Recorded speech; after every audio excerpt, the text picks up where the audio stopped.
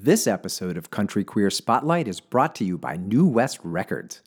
Pick up your copy of Aaron Lee Tasjan's fourth solo album, Tasjan, available now at newwestrecords.com or your local indie record store. Ride me, cowboy, till the cows come home. Till the cows come home. Look deep in my eyes, put your hands on my thighs, and ride, ride, ride.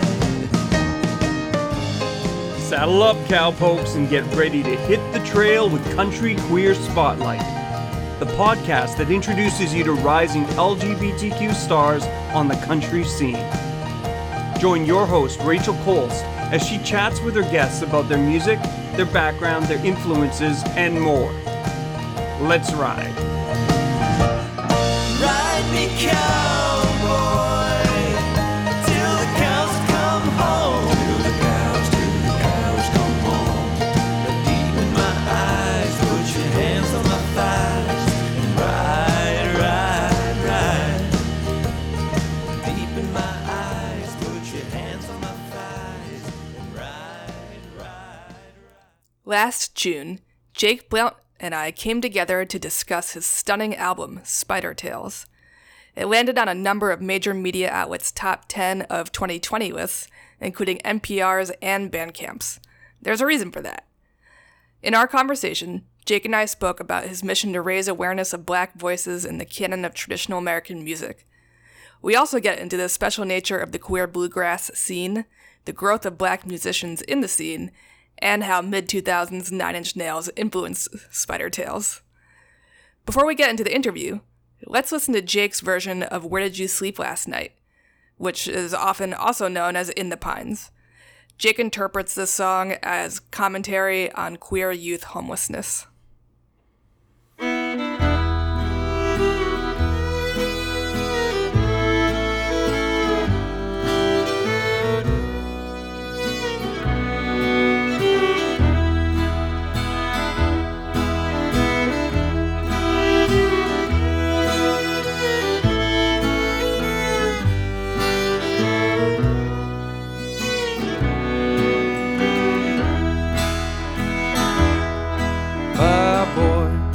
My boy, don't lie to me.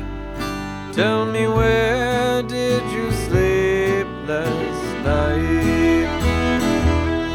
In the pines, where the sun don't ever shine. I would shiver the whole night through.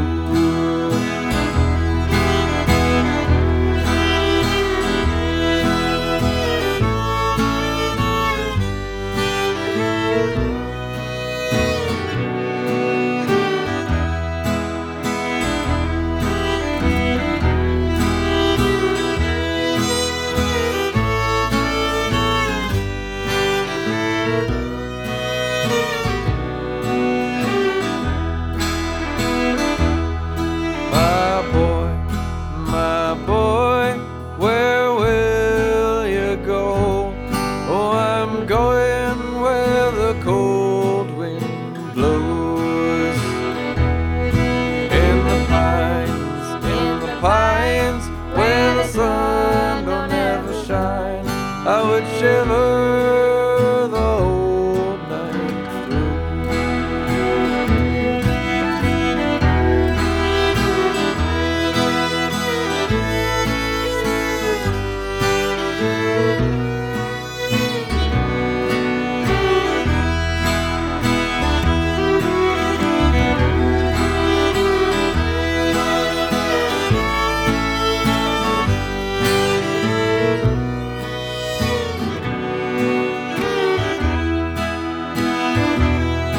His husband was a hard-working man, about a mile and a half from here.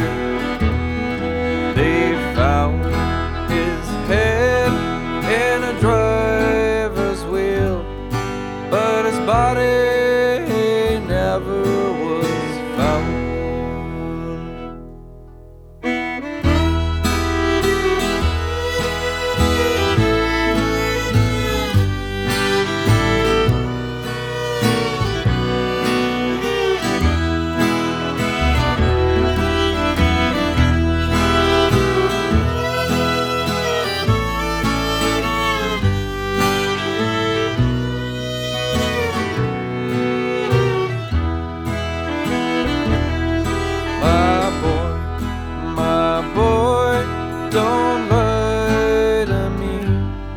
Tell me, where did you sleep last night? In the pines, where the sun don't ever shine. I would shiver the whole night through.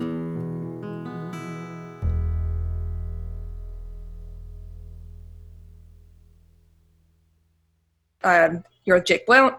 Super exciting. Your latest album, Spider Tales, was gorgeous. So thank you for giving that to the world. Thank you. I'm glad you enjoyed it. Yeah. So I have a couple questions set up, but feel free to deviate as much as you'd like. I guess first is I've used the term old time music to describe your music, but feel free to correct me. But I was wondering if you could tell your listeners about your path to playing banjo and fiddle. Yeah, well, I don't know. I think the term old time music is loaded for some people. Mhm. I don't necessarily think of it that way, but I always tell people I play fiddle and banjo music from Black and Native American musicians, mostly in the southeastern United States, which is not a genre, but a sentence. But sometimes the genre is fake and the sentence has to do. So that's where I've landed. And yeah, I guess my path to it was somewhat circuitous. I grew up playing electric guitar in kind of rock and funk bands down in DC where I grew up, and eventually found my way sort of through history and scholarship of the music to playing it.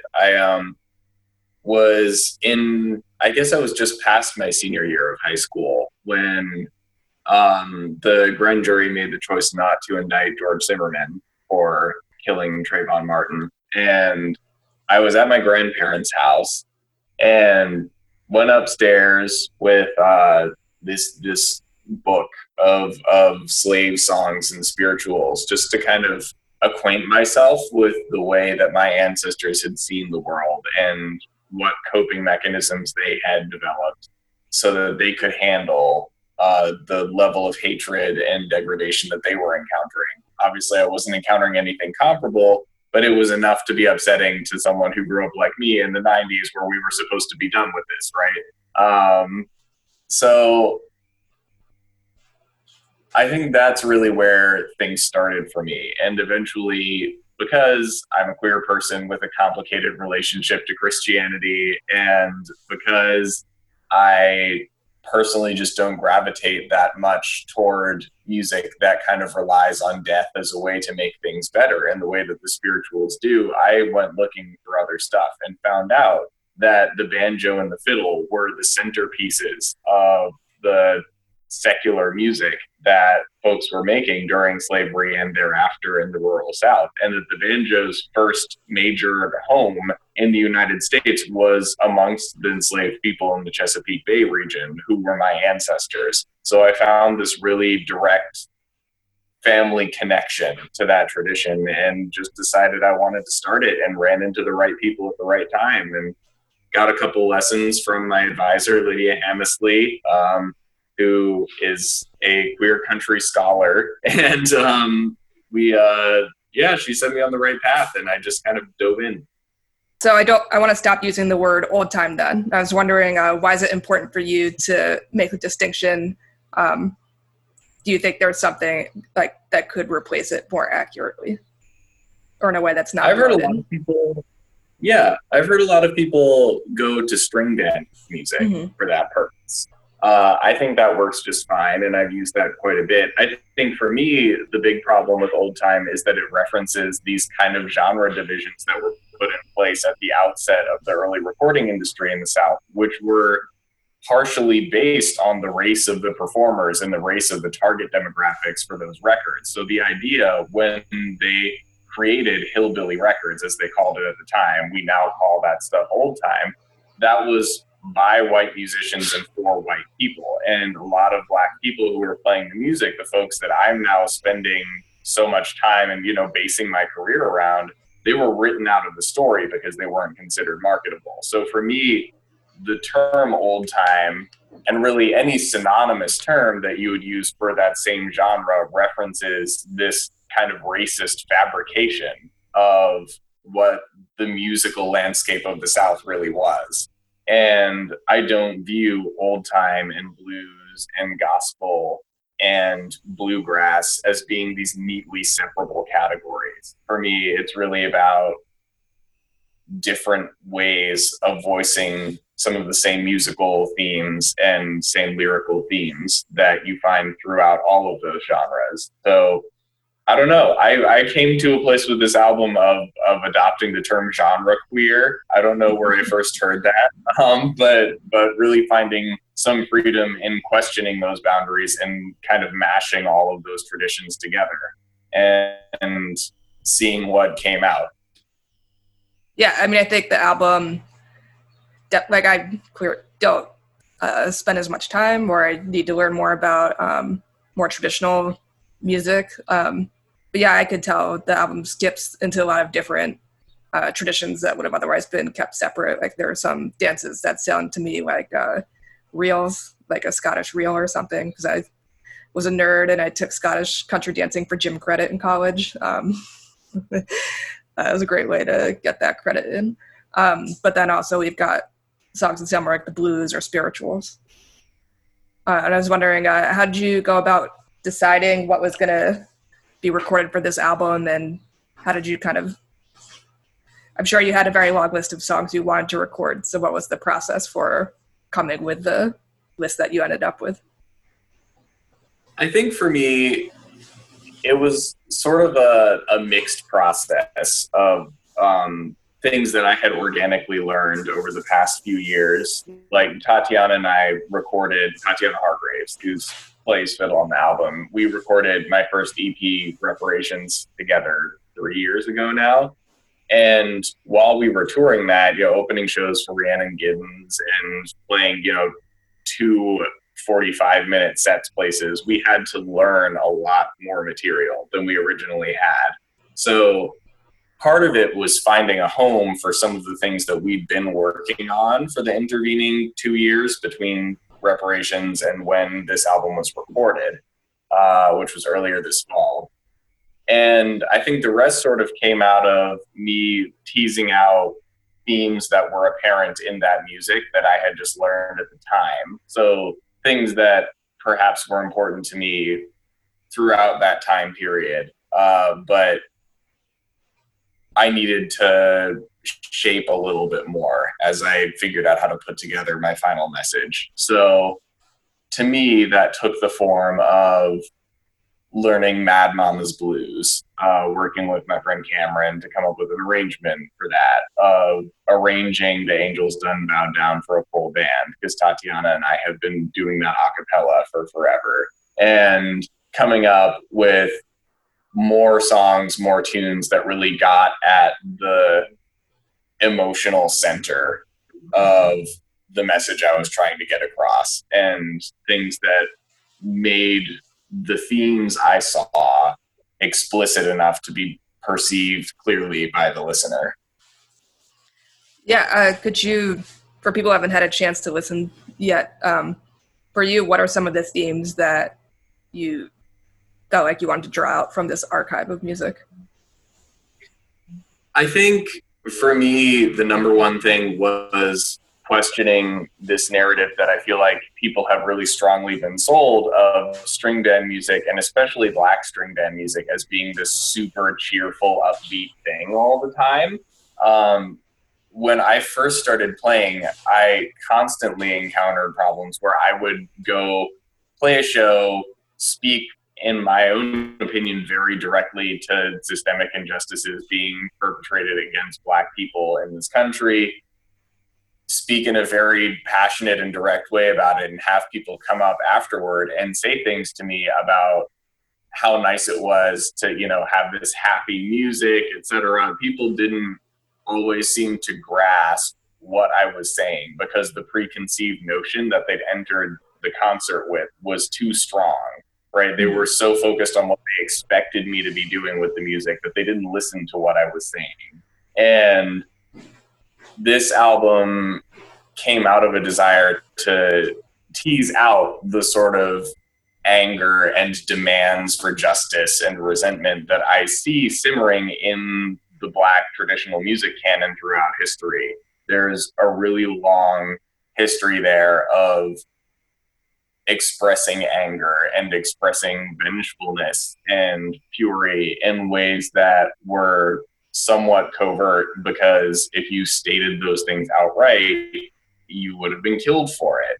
And finding things like The Angels Done Bow Down, which is who knows how old, and the spiritual about, begging God to cleanse the earth of injustice, of Mad Mama's Blues, where we don't necessarily get a cause, but it's this Black woman in the 1920s talking about how she wants to burn the world down and have blood running in the streets. You think about the many things that a Black woman in 1920 would have had to make her feel that way. I think there's a common thread throughout the album of embracing the darker and less compromising side of the tradition. I felt that had not been served and not been paid proper attention to, so I really wanted to direct my time there, and I really couldn't have timed it better if I'd intended to, right? It came out minutes after the police precinct burned in Minneapolis. Yeah. So I think it was a timely example of the fact that this has been a long time coming. What we're seeing now is the result of centuries of this common feeling. And it shows up in the music. It does. Now that we've heard a bit about what Jake wants us to get out of Spider Tales, let's take a listen to Mad Mama's Blues. Wanna set the world on fire. That is my one mad desire. Oh, I'm a devil in disguise. I've got murder in my eyes. Now I could see blood running through the streets. Now I could see blood running through the streets. Could be everybody laying dead right at my feet. The man who invented war sure is my friend. The man who invented war sure is my friend. If you don't believe that I'm sinking, just look what I am in.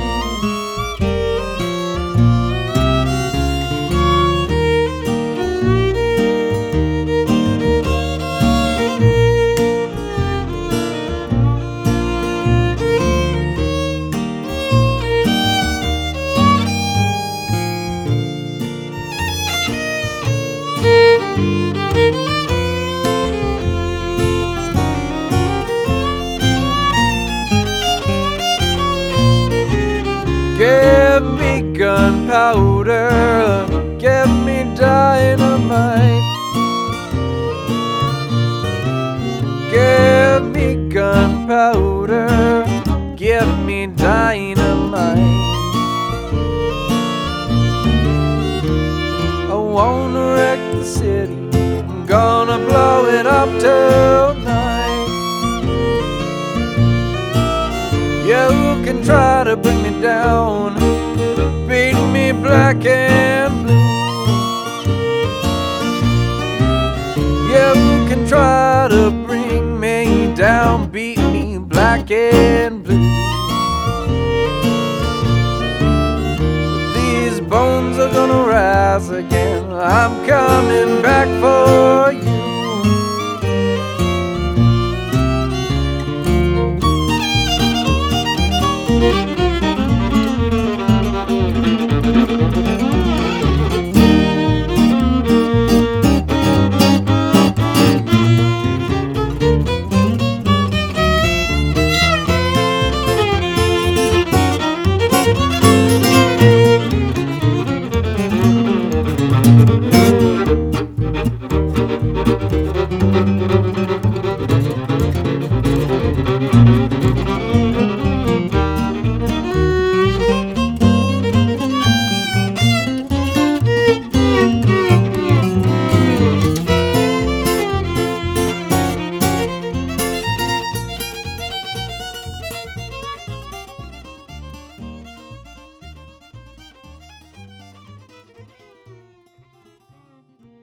This episode of Country Queer Spotlight is brought to you by New West Records. Aaron Lee Tasjan's fourth solo album, Tasjan, pushes the boundaries of taste and imagination to new heights, unrestrained by genre or subject matter. Available now at newwestrecords.com or your favorite local indie record store.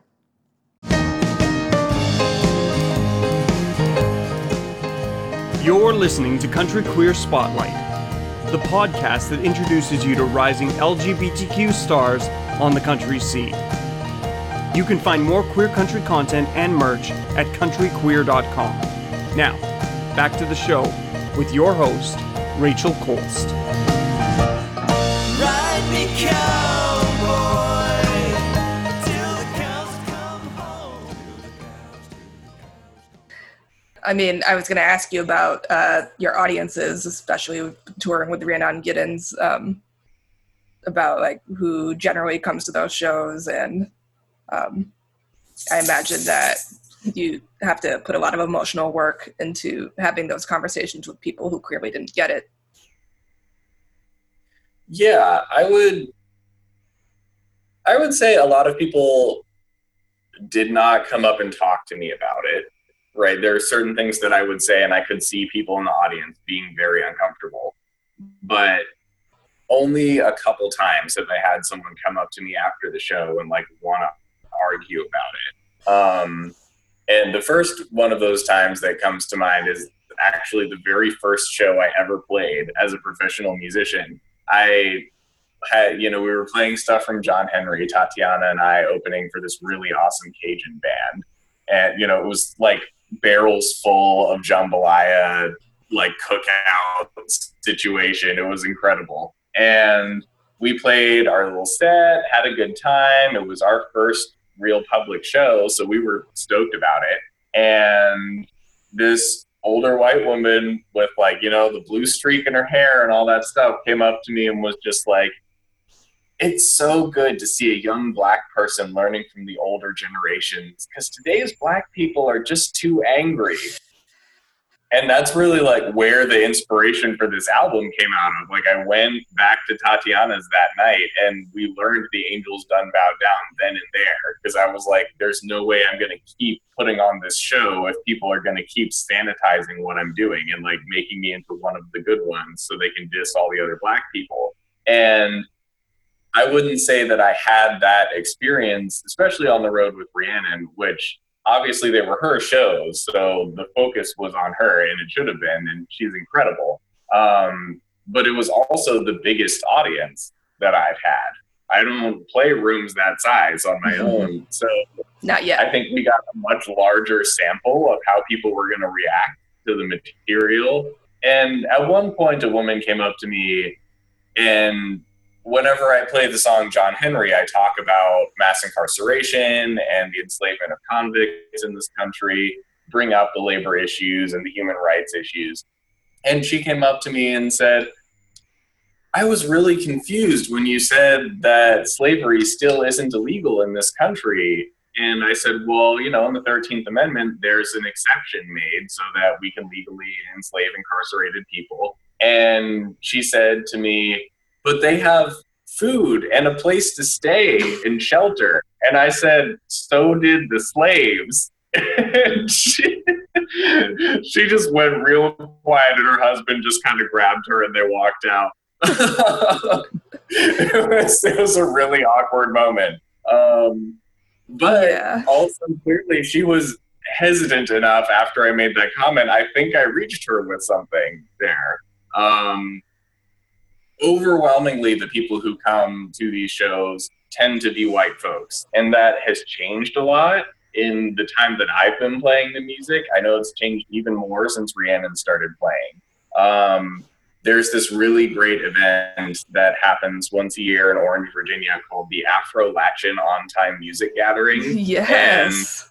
And it's incredible. It's incredible. It's like a semi-private event. So a lot of it is for invite only, and we get together and talk through the things that we're working on and what we want to see addressed. And then we put on a public concert this year. And Rhiannon made like a surprise appearance. Like she told maybe me and one other person that she was coming, but she didn't even tell the woman hosting it because she wanted to surprise her. So she like rolls up from the Americana Awards with her Americana Award like in a tote bag. Amazing. Just hanging out. And she walked in, and I swear one of the first things she said to me was, "I can't believe there are people here I don't know already."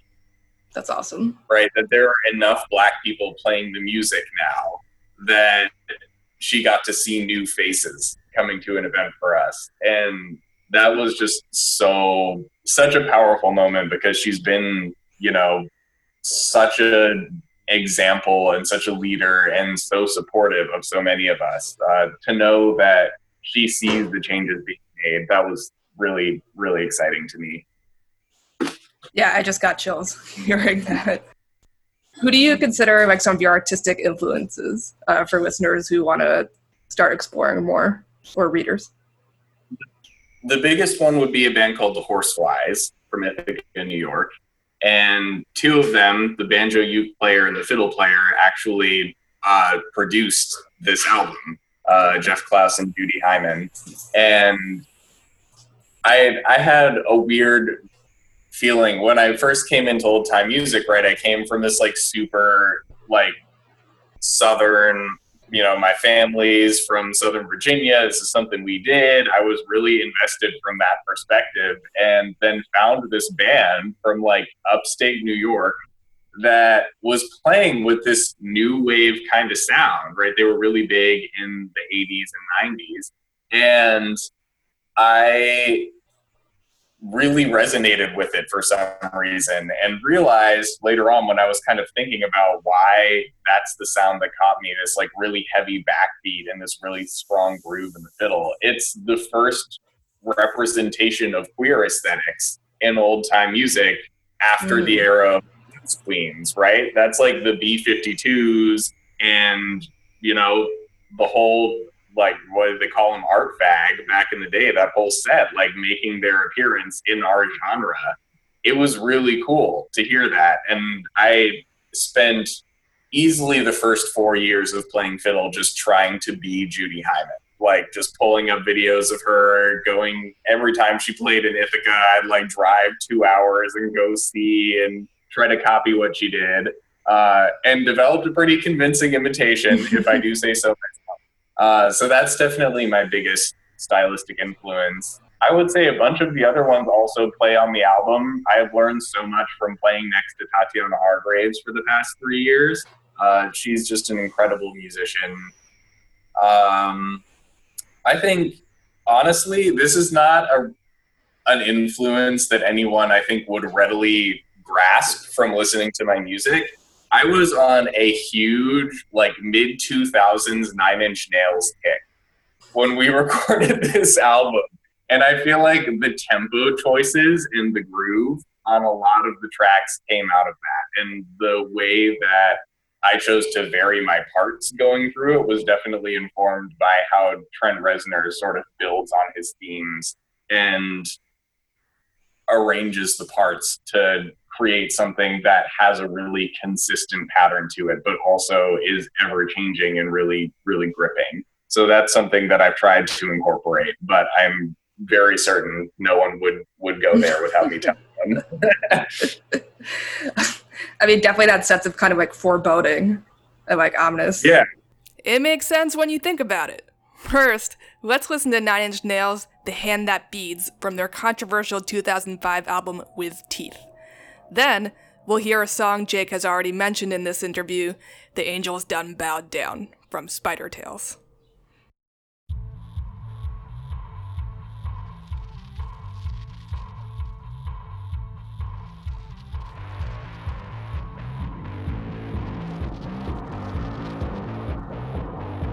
You're keeping in step in the line. Got your chin held high and you feel just fine, 'cause you do what you're told. But inside your heart it is black and it's hollow and it's cold. Just how deep do you believe? Will you bite that hand that feeds? Will you chew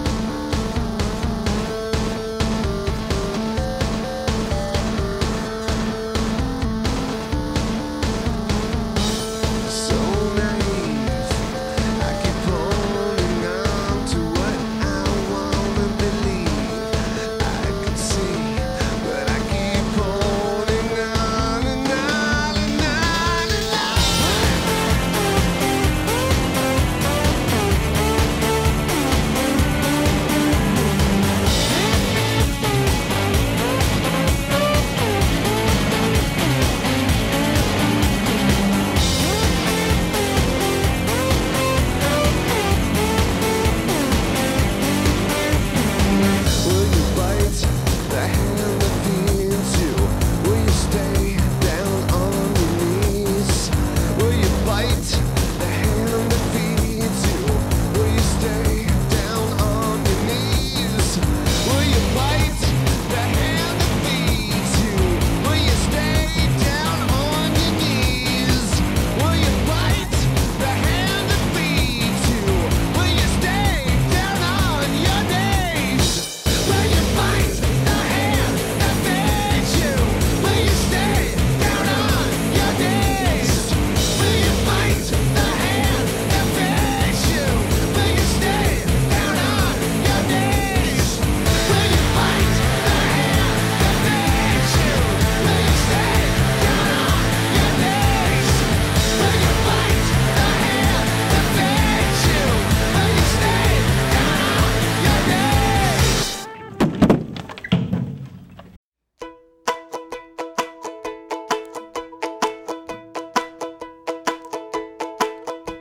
The angels done bowed down. The angels done bowed down. The angels done bowed down. Whoa, yes, my Lord. When Jesus was hanging up on the cross, the angels kept silent till God went off. Then the angels hung their harps on the willow trees to give satisfaction till God was pleased. The angels done bowed down. The angels done bowed down. The angels done bowed down. Whoa, yes, my Lord. His soul went up on a pillar of cloud, and when he moved, Lord, the heavens did bow. Jehovah's sword was at his side. On the empty air he begun to ride. The angels done bowed down. The angels done bowed down. The angels done bowed down. Whoa, yes, my Lord. Go down, angels, to the flood. Blow out the sun, turn the moon into blood. Come back, angels, balk the door. The time that's been will be no more. The angels done bowed down. The angels done bowed down. The angels done bowed down. Whoa, yes, my Lord.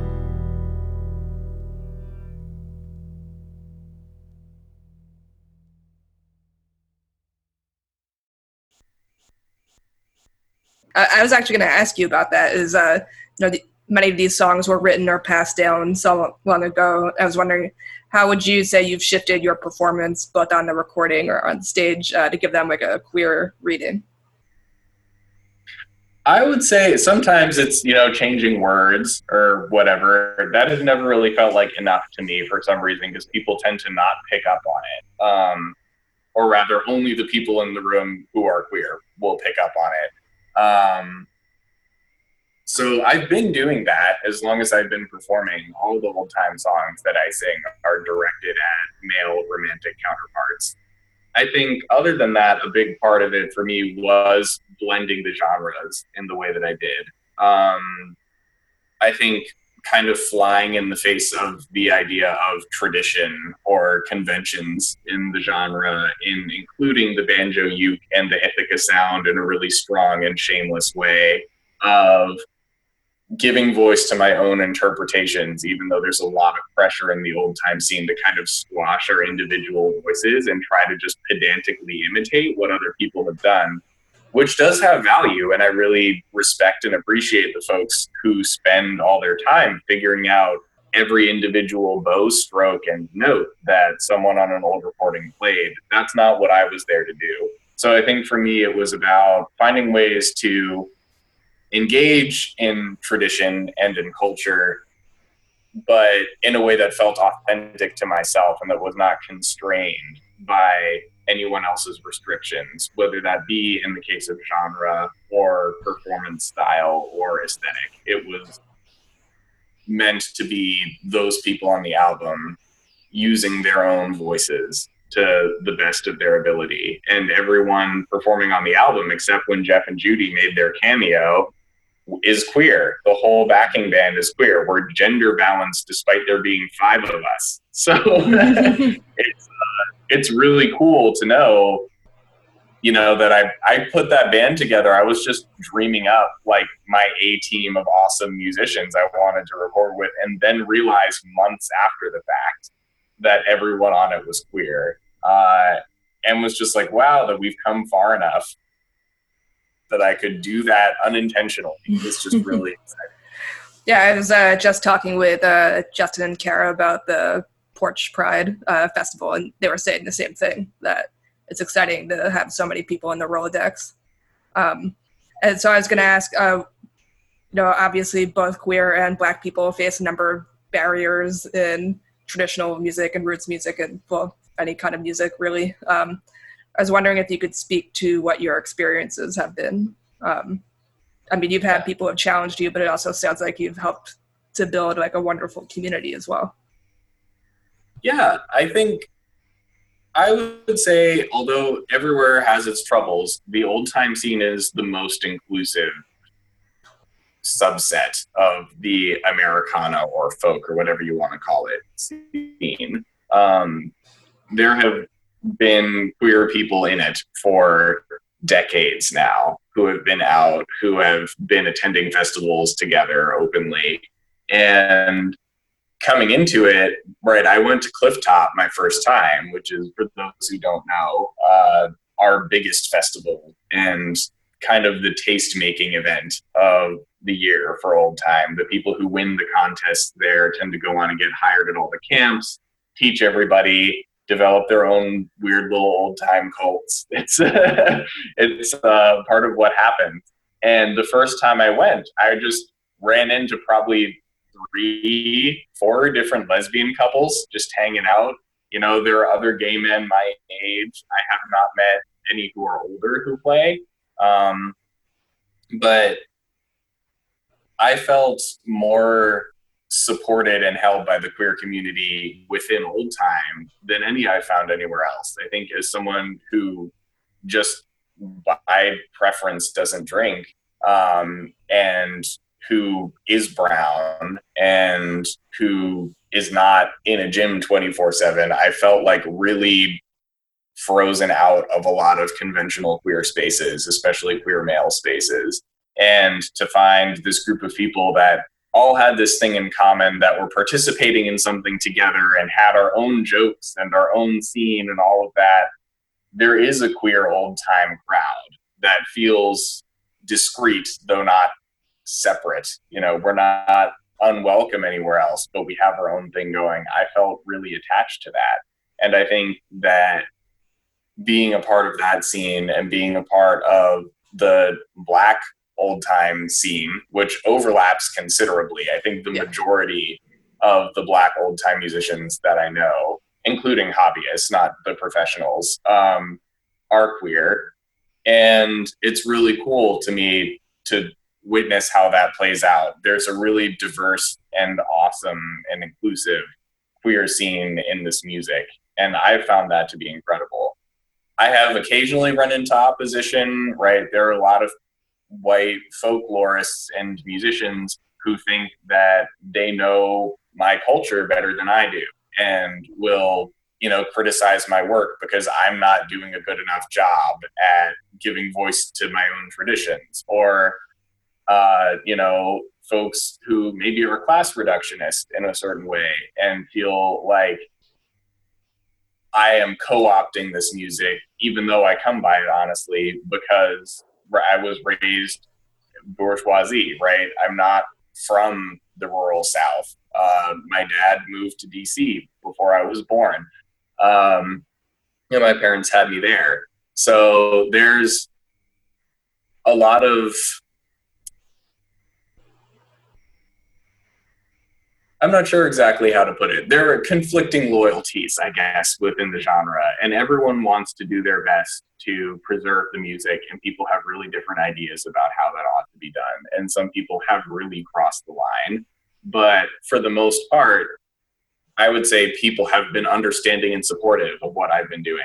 And when the gay sweep happened at Cliff Top last year, people were celebrating. I mean, the fact that those biggest contests, for those who are listening, if you wind up using this audio, at that big festival I mentioned before where the contests sort of, the big names all go to compete and the winners gain, it's the most cachet you can get. You will become very important to a very small number of people if you win Cliff Top. Every single category was won by a queer musician. And some of those are bands, so obviously not everyone in the band was queer, but every band had at least one queer person in it. Almost half of the winners were queer people of color. So there's a real sense of momentum, and people are really excited for us and to be us. It's a really cool thing. Yeah. So I guess on that note, my last question will be, who's a queer country or roots or traditional string band artist that you'd like to shout out, maybe from that list of winners? You can definitely say more than one. Oh, well, that's just opening Pandora's box. It's okay. You don't have to. Well, I guess someone whose musicianship I've always been incredibly impressed by, and who's always had a very, I think, important voice to setting the tone for discussions of race and colonialism and queerness, all of that in the old time scene is Nkosi Fields, who won the fiddle contest last year at Cliff Top. I won banjo, so we were the two solo category winners. And he's just a sharp mind and understated, you know. He will let his opinions be known, but through these like really funny and clever memes that he posts online. And even aside from that, just on a sheer musicianship level, I mean, his work in Hard Drive, which is a really great band with Tatiana Hargraves on fiddle, Sonia Badigian on guitar, Aaron Tacky on banjo, and Nkosi playing bass. That was one of my favorite old-time records of all time. I still listen to it constantly, and I'm still waiting for his fiddle record because he is one of the best fiddle players I've ever heard, and it hasn't happened yet. So I am waiting with bated breath for Nkosi to throw that out there for sure. I really, really respect his views and his musicianship. I had a hard time getting complete videos of the songs that earned Nkosi his victory at Cliff Top in 2019, but we'll listen to his version of Ladies on the Steamboat, which won him first place at the ASU Old Time Fiddlers Convention. After that, Jake will play our way out with Roustabout from his 2020 album Spider Tales.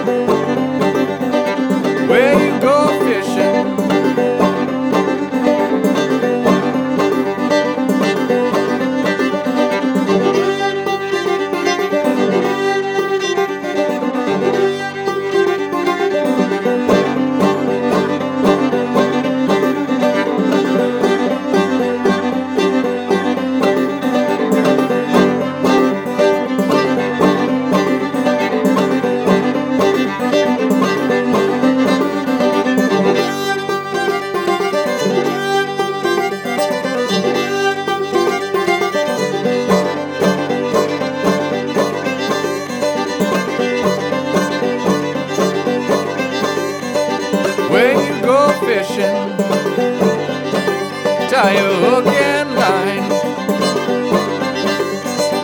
When you go courting, go with the will in mind.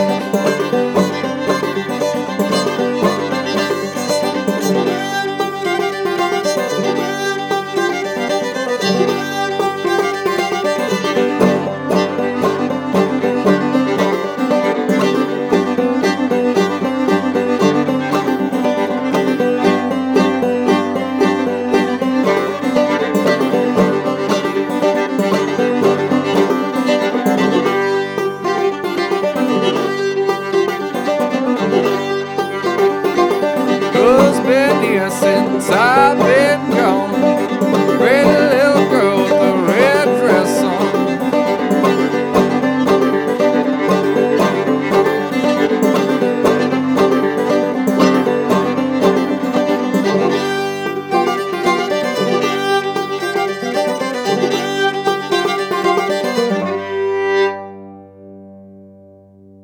This episode of Country Queer Spotlight is brought to you by New West Records. Pick up your copy of Aaron Lee Tasjan's fourth solo album, Tasjan, Tasjan, Tasjan, available now at newwestrecords.com or your local indie record store.